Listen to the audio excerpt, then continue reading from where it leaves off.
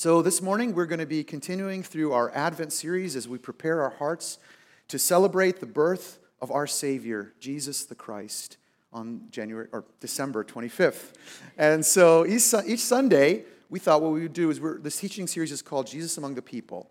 And we're going to be looking at different encounters that Jesus had with normal people, just like you and me, to see what Jesus is like and to see how he impacted their lives and how he can still impact our lives today.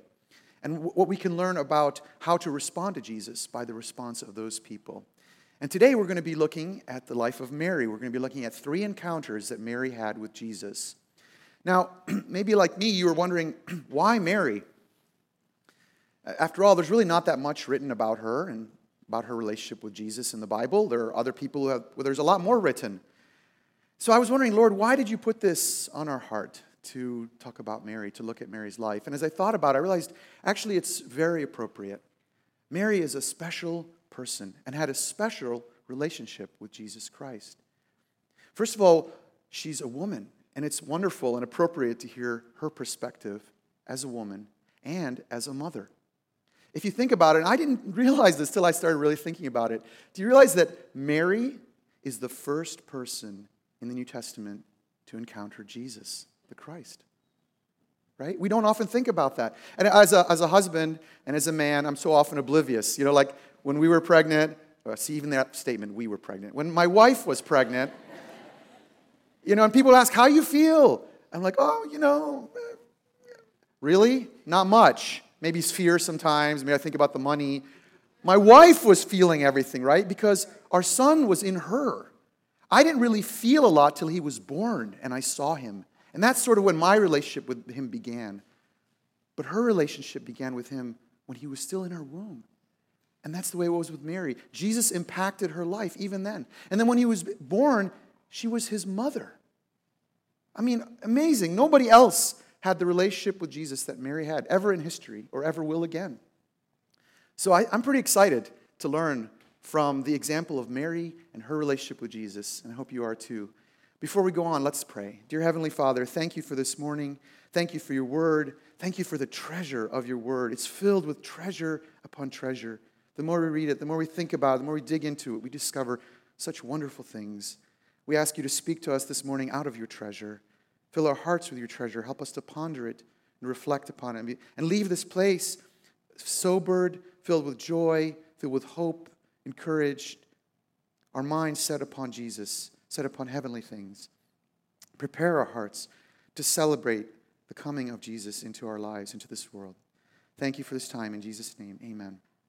All right, so the first encounter we're going to be looking at is found in Luke chapter 1, verses 26 through 38. In the 6th month, the angel Gabriel was sent from God to a city of Galilee named Nazareth, to a virgin betrothed to a man whose name was Joseph of the house of David. And the virgin's name was Mary. And he came to her and said, "Greetings, O favored one, the Lord is with you." But she was greatly troubled at the saying and tried to discern what sort of greeting this might be. And the angel said to her, "Do not be afraid, Mary, for you have found favor with God. And behold, you will conceive in your womb and bear a son, and you shall call his name Jesus. He will be great and will be called the Son of the Most High. And the Lord God will give to him the throne of his father David, and he will reign over the house of Jacob forever. And of his kingdom there will be no end." And Mary said to the angel, "How will this be, since I am a virgin?" And the angel answered her, "The Holy Spirit will come upon you, and the power of the Most High will overshadow you. Therefore the child to be born will be called Holy, the Son of God. And behold, your relative Elizabeth in her old age has also conceived a son, and this is the 6th month with her who was called barren. For nothing will be impossible with God." And Mary said, "Behold, I am the servant of the Lord. Let it be to me according to your word." And the angel departed from her.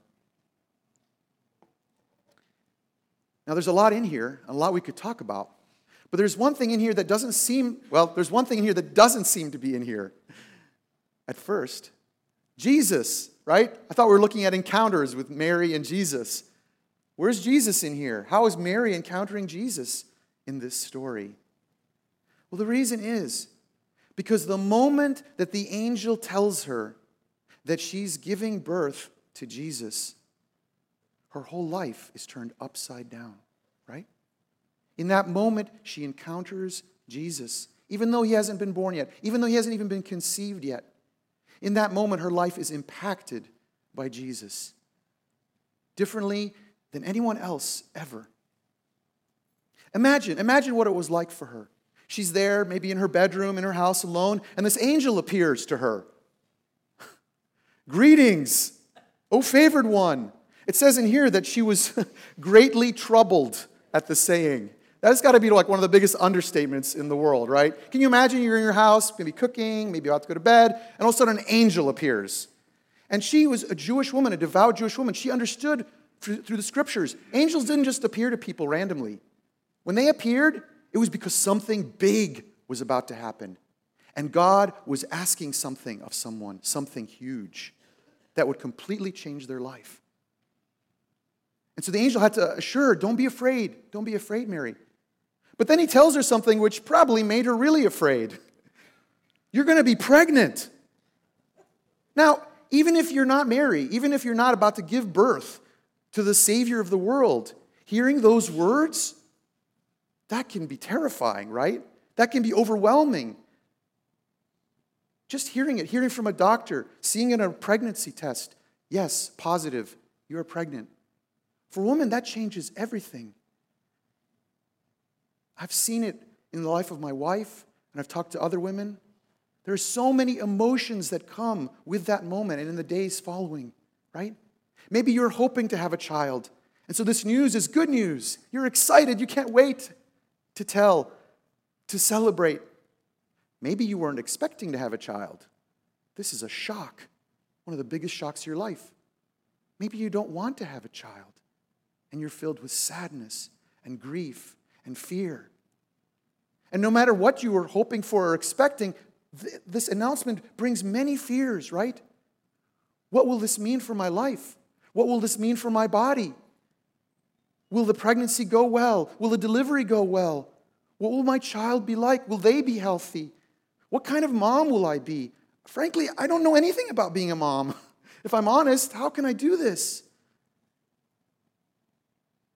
And then you add in all these other things that Mary had to deal with. Hello? Virgin birth? What is that? You can't go to a bookstore and find out, what to expect when you're expecting a virgin birth. There's no such book. It doesn't happen. What in the world? What does this mean? And then she's thinking about it. Maybe in that moment, maybe it hits her a few days later. Wait a minute. What is Joseph going to think? My fiance. I'm pregnant. I can't only hide that for so long. When he finds out, he's going to be sad. He's going to be angry. He's going to think I was unfaithful to him. Will he even believe this? Imagine the fear she's feeling. And in the Jewish culture, if Joseph tells others that she's been unfaithful, she will be stoned to death. Add in that pressure, that fear. All this is going on in Mary's heart, in her life, in that moment, in the days to come. And all the hopes too, right? The hopes that come. And even more so for her, because she has been told that she's going to give birth to the Savior of the world. And as she starts thinking about it, it's awesome, it's amazing. But look how Mary responds. I love her response. I'm sure she had all these kinds of emotions. But what we were told is this. In that moment, and we see it in the days to follow, it says this in verse 38, and Mary said, Behold, I am the servant of the Lord. Let it be to me according to your word. Wow, that is amazing, isn't it? What an amazing response. It wasn't a response of denial. It wasn't a response of ignorance. She understood what was being asked of her, and she embraced it. She trusted God. Her response was a response of faith. She trusted that God was bigger than her and more powerful, and he could bring her through this, and he would help her. She trusted in his plan for her life. And you can see that several months later, when she's actually pregnant with Jesus, she actually sings about her pregnancy. I don't know how many of you have sung a song about your pregnancy, but it's a beautiful song. It's called the Magnificat. We read about it a few verses later in chapter 1, verses 46 through 55. And Mary said, My soul magnifies the Lord, and my spirit rejoices in God my Savior. For he has looked on the humble estate of his servant. For behold, from now on all generations will call me blessed.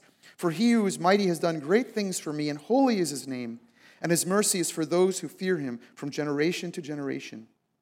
He has shown strength with his arm. He has scattered the proud in the thoughts of their hearts. He has brought down the mighty from their thrones and exalted those of humble estate. He has filled the hungry with good things, and the rich he has sent away empty. He has helped his servant Israel in remembrance of his mercy, as he spoke to our fathers, to Abraham and to his offspring forever. Mary's response was one of faith. And her response was one of thankfulness. She magnified the Lord for what was happening. She rejoiced in God, her Savior. Her spirit rejoiced. Because Mary understood what an amazing privilege she was being given. See, in her culture, Mary was basically a nobody. She was a woman in that culture. Very little thought was given to women. She was young, probably a teenager. She was poor.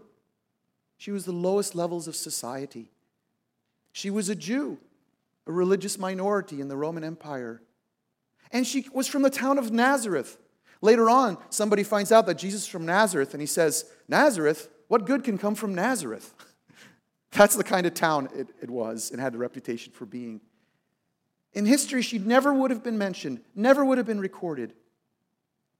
But Mary saw and understood that God saw her, God loved her, and God had chosen to give her a favor that he has given to no one else ever in the history of the world. That's what that whole song is about. He had lifted her up above all the kings and queens and powerful and rich and famous people of the world forever. He had elevated her. He had granted her favor. Mary responded to Jesus by receiving him with faith. She literally received him into her body. You know, we talk about receive Jesus into your heart. She received him into her body by faith. And the same is true for us today, that Jesus brings the favor of God to those who receive him by faith. Jesus brings the favor of God to those who receive him by faith. One of my favorite passages talking about that is found in John chapter 1.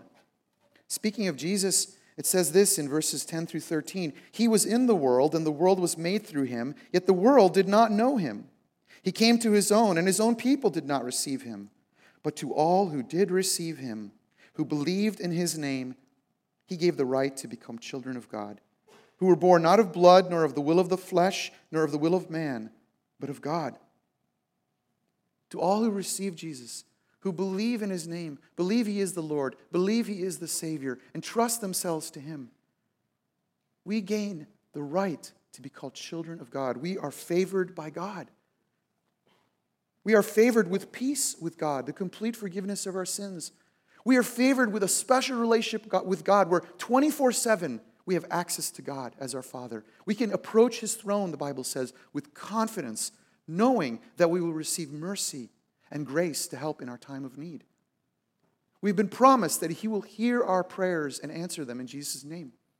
And though we may not be favored to, like Mary, be Jesus' mother, to bear Jesus in our body and bring him into the world, we have, as his people, been favored with the privilege to bear his name and to bring him into the world as his representatives.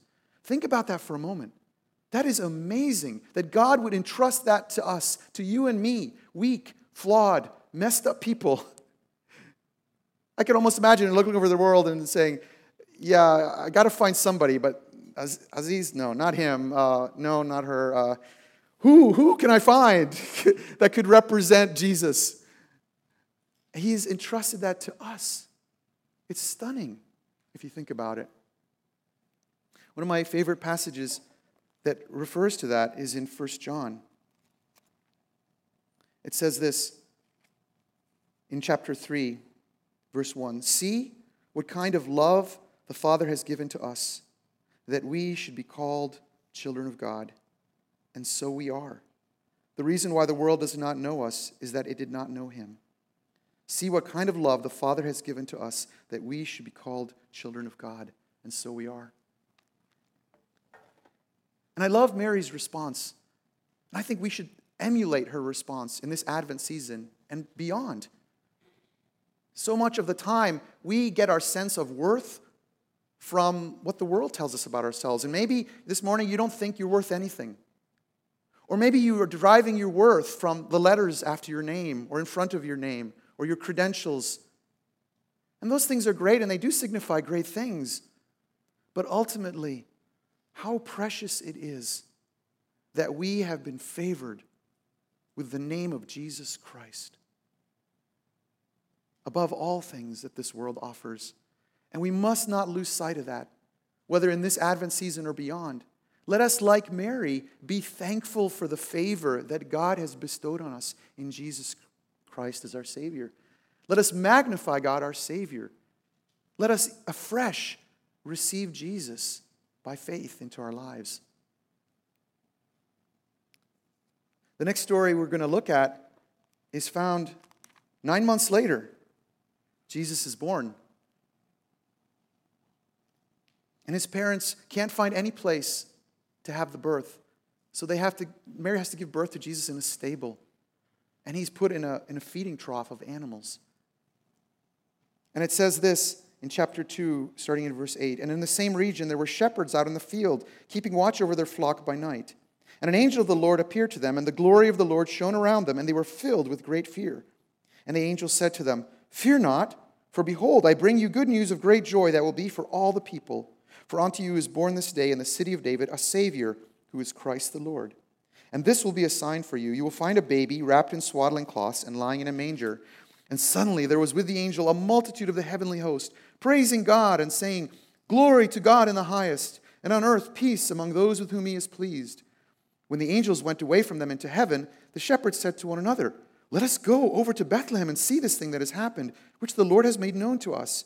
And they went with haste and found Mary and Joseph and the baby lying in a manger. And when they saw it, they made known the saying that had been told them concerning this child.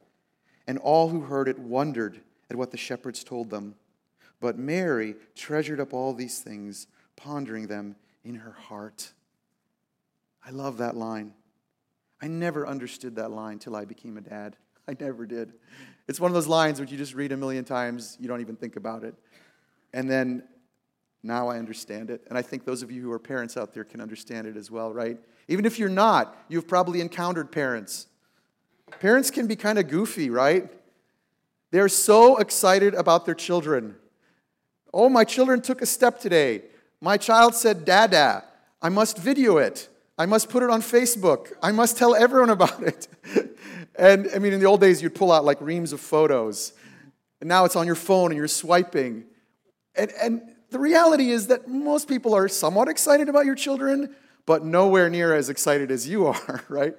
And you as a parent understand that all children are special and all children are cute, but you are convinced that your child is the most cute, the most special. You know it down deep in your heart. And so whenever somebody comes along and says something to affirm that or confirm that, it fills your heart with joy, right? You're like, "Yeah, this is what I thought. This is what I've been saying." You know, and you're nudging your spouse. See? Our child is going to be the president. Our child is going to be a doctor. Our child, whatever. That's what parents are like because we cherish our children. They are so special to us. We have such hopes and dreams for them. And when someone comes along and affirms those or confirms those, it fills us with such joy, such excitement, such anticipation. I remember when my youngest son was in kindergarten, and I just thought he was adorable. And he would say the funniest things, and so cute. And I just loved talking to him just to see what would happen, what he would say. Well, sometime later in the year, we met with his teacher, one of his teachers, there were many, and having a parent-teacher conference. And they were talking to us, and they were saying he's doing great, and he's so smart and all these things. And then she said, "You know what? Normally I wouldn't really tell a parent this, but I just can't help it. Your son is so funny. He is so cute. The things he says are just hilarious. We just never know what he's going to say, but we want to find out. So what we do as the teachers, we can't play favorites. So every day, we take turns. We take turns who gets to sit with Josiah at lunch. So we can ask him questions and just see what he will say." And I was like, yes, I knew it. See? Oh my gosh. They see it. It's so true.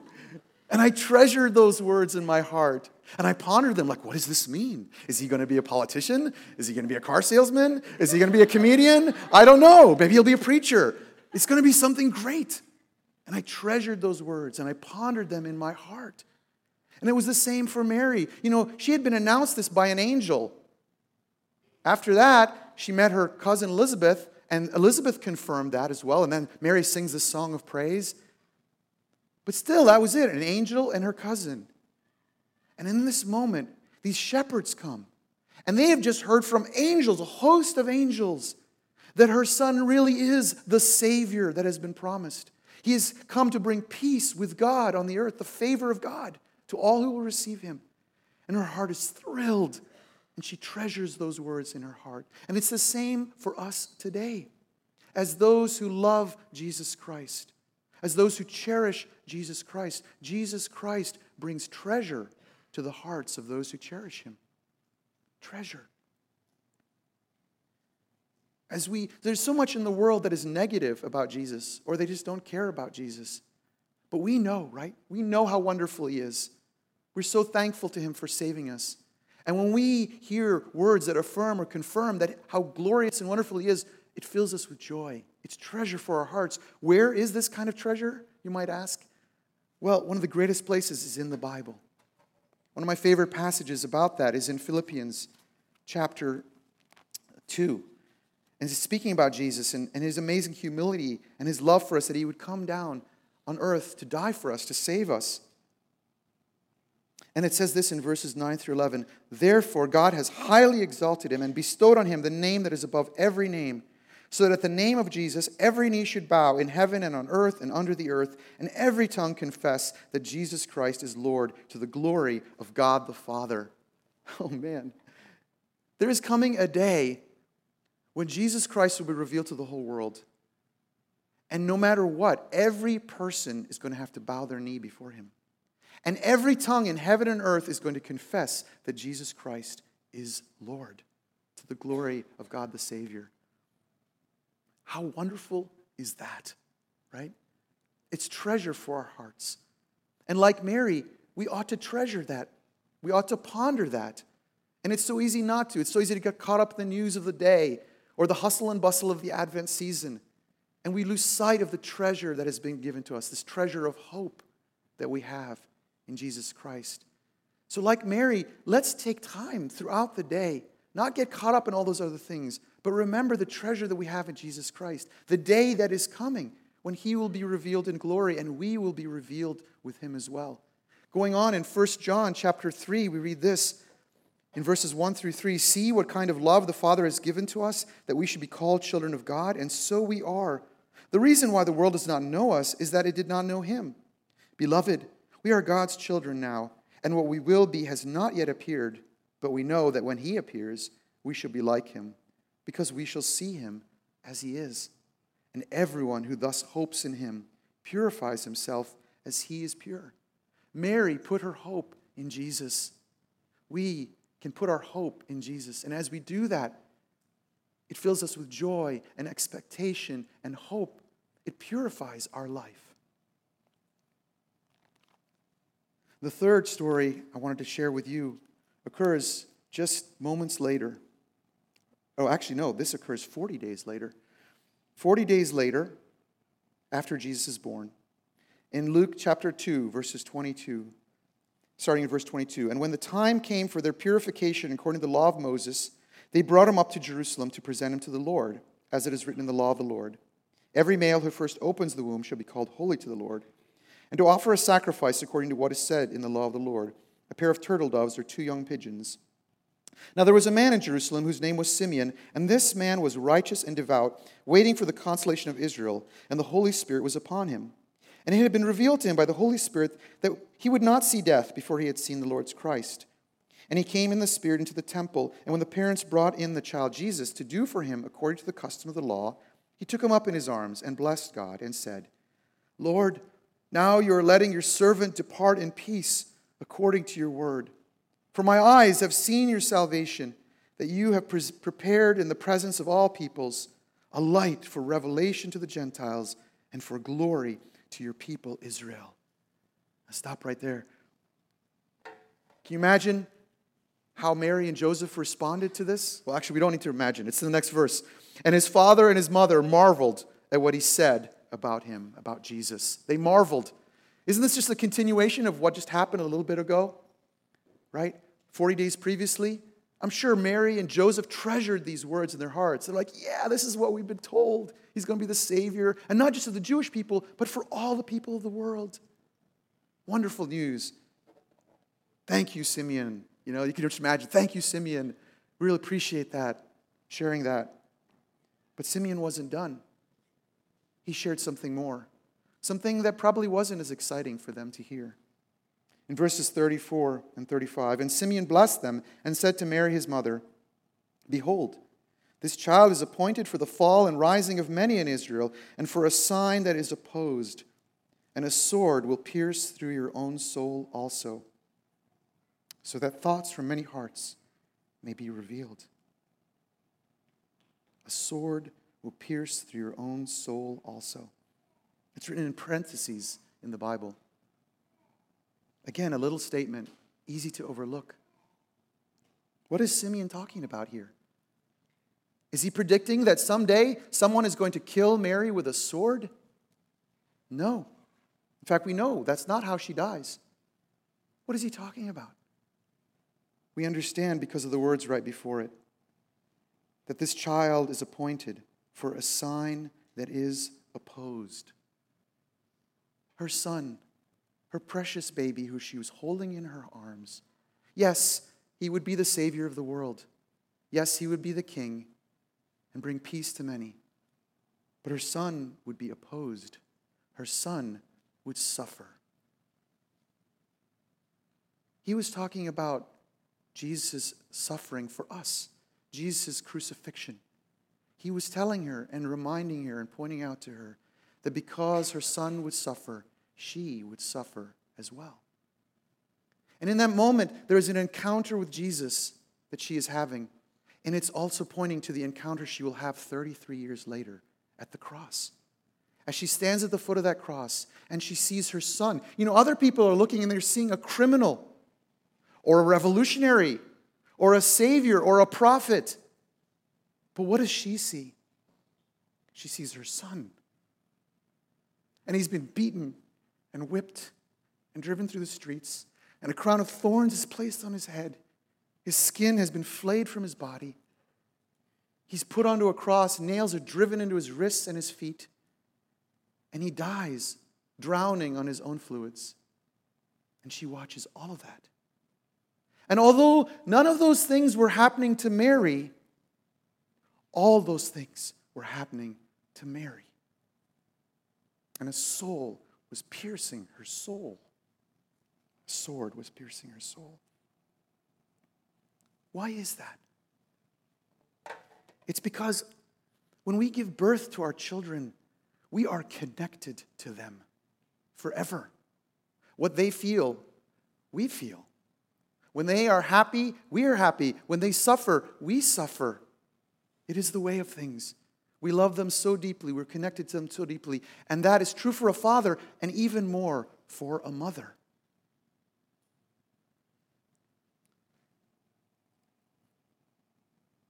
The same is true for us today. Jesus brings pain to the souls of those who love him. And at first, you may think, Aziz, why are you bringing this up? This is such a downer. This is supposed to be Christmas. Why don't I talk about something joyful? Until you realize something very important here. The reason that we feel Jesus' pain, as Mary did, is because we are connected to him. We have a relationship with him.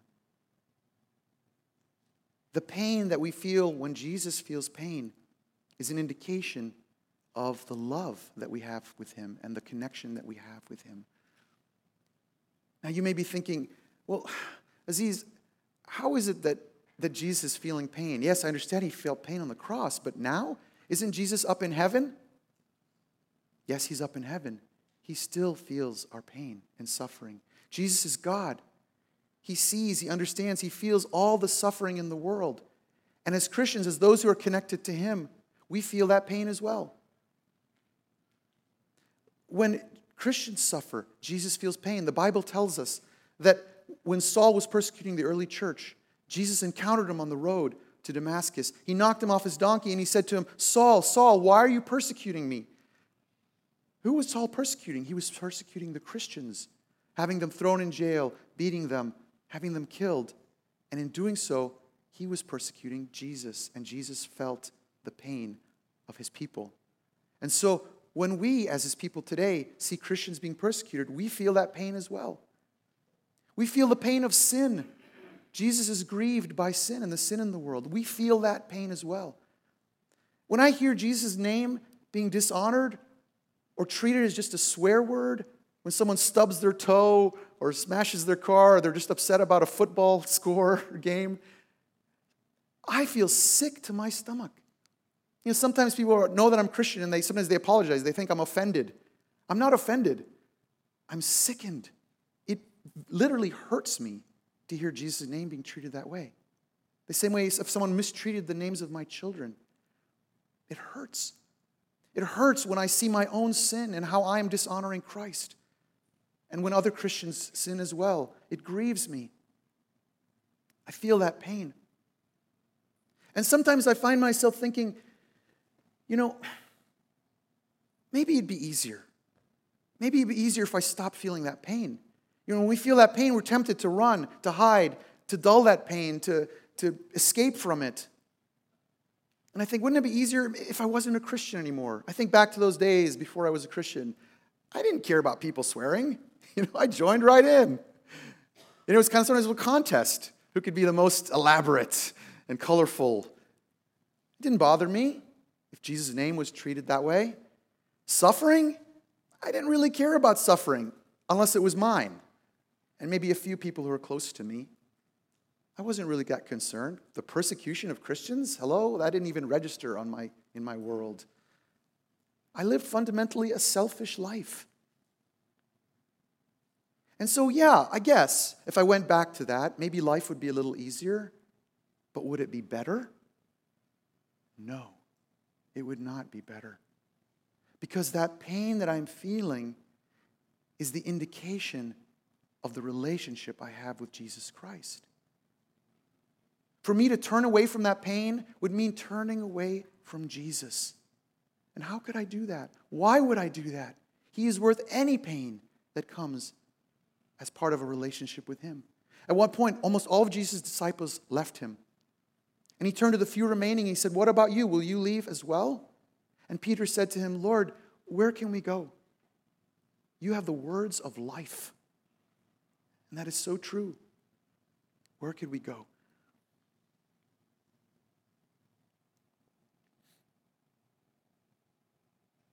I think of my own children and all the pain that we have felt as parents over the years through raising them ever since they've been little. There's always pain. My son recently, one of my sons, his girlfriend broke up with him. And as I heard him speak of the pain in his heart and how he missed her, I felt pain. As my oldest son told me about the stress he was feeling and he doesn't know about his future and his worries. He's in medical school and he's taking this big test this year. I felt stressed for him. I felt worried for him. 2 weeks ago, my youngest son, he started throwing up blood. And we were like, what is going on? And in a moment, our lives changed. And I went from just sitting around, I don't even know what I was thinking about, to sheer terror and dismay. And we had to call the ambulance, and we rushed him to the hospital. And I watched as they put IVs. They had to put 2 IVs in. They had to draw blood sometimes even outside of the IV. I watched him go through pain. He comes out of the medical procedure. He has a tube. They had to put a tube down his stomach to drain the blood. And I saw him and his discomfort and his frustration. And throughout all of this, in one sense, none of this was happening to me. Any of these things that are happening to my sons, none of it is happening to me. And yet all of it was happening to me and my wife. And there were days where I could barely even speak. about these things, I would just start weeping. And sometimes it would just hit me at random moments, the sadness, the fear, the stress. And if somebody had come along to me, even just in the last few days, and they said, Aziz, man, that's rough, all that pain you're feeling. Hey, I'll tell you what, I'll make a deal with you. You can get rid of all that pain.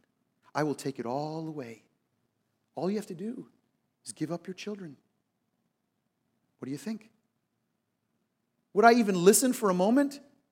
No, I would not. I would not give up my pain. I would not give up my children. Because that pain indicates that I have that relationship with them, that I am their dad, that I love them, and I'm glad. Strangely enough, the pain leads me to gladness, leads me to joy, and I would not give them up, and I would not give up what comes with them. And the same is true for us today. Mary, look at Mary. Did Mary give up on Jesus? No. When she heard Simeon saying those words, you could almost imagine she's going, what? Wait a minute. I was pretty excited about being the mother of the Savior of the world. That sounds great. What mom wouldn't want to have a child who never disobeys, who does everything right, who gets straight A's, and on and on. It's like every mom's dream. But now you're telling me that my son is going to suffer and die, and I'm going to suffer because of that? Okay, I did not sign up for this. I'm out of here. Mary could have done that, but she didn't. She didn't flee. She didn't give up on Jesus. Think about this for a moment. She embraced motherhood knowing the cross was coming. Like when we had our children, we didn't know all the suffering that would come, all the pain. We knew there would be some. She knew it. And yet she did not flee. She pressed into being a mom, into her relationship with Jesus. And let us do the same. When we are feeling that pain that Jesus feels, let us not run from it. Instead, like Mary, let us draw even closer to Jesus. Let us be thankful for that relationship that we have with him. And let us rejoice. And so this Advent season, I think it really is great for us to take some time to remember these lessons from Mary. That for those who receive Jesus by faith, for those who cherish him, for those who love him, Jesus brings the favor of God. He brings treasure for our hearts, the treasure of hope. And he brings the pain of love. So let's make sure this Advent and even beyond to be thankful for the favor that God has bestowed upon us, to take time to ponder the treasure that we have in Jesus Christ, and to rejoice in the love that we have with him that is indicated by that pain. Will you guys do that? Will you guys consider that? Will you guys think about it in these coming days? I want to close with these words again from 1 John chapter 3. See what kind of love the Father has given to us, that we should be called children of God, and so we are. The reason why the world does not know us is that it did not know him. Beloved, we are God's children now, and what we will be has not yet appeared. But we know that when he appears, we shall be like him, because we shall see him as he is. And everyone who thus hopes in him purifies himself as he is pure. Let's pray.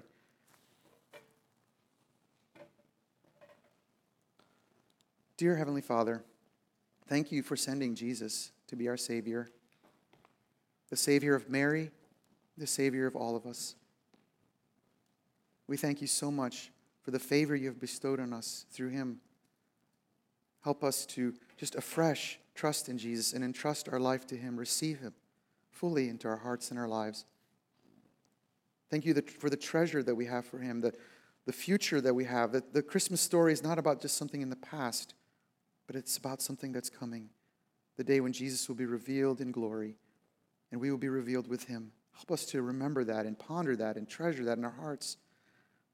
And we thank you, strangely enough, even for the pain that comes from having a relationship with Jesus, because that indicates how closely we're connected with him. Help us to embrace that relationship with him even more, to treasure it. Thank you that we're so closely connected to Jesus that we feel what he feels. And Jesus, that you feel what we feel.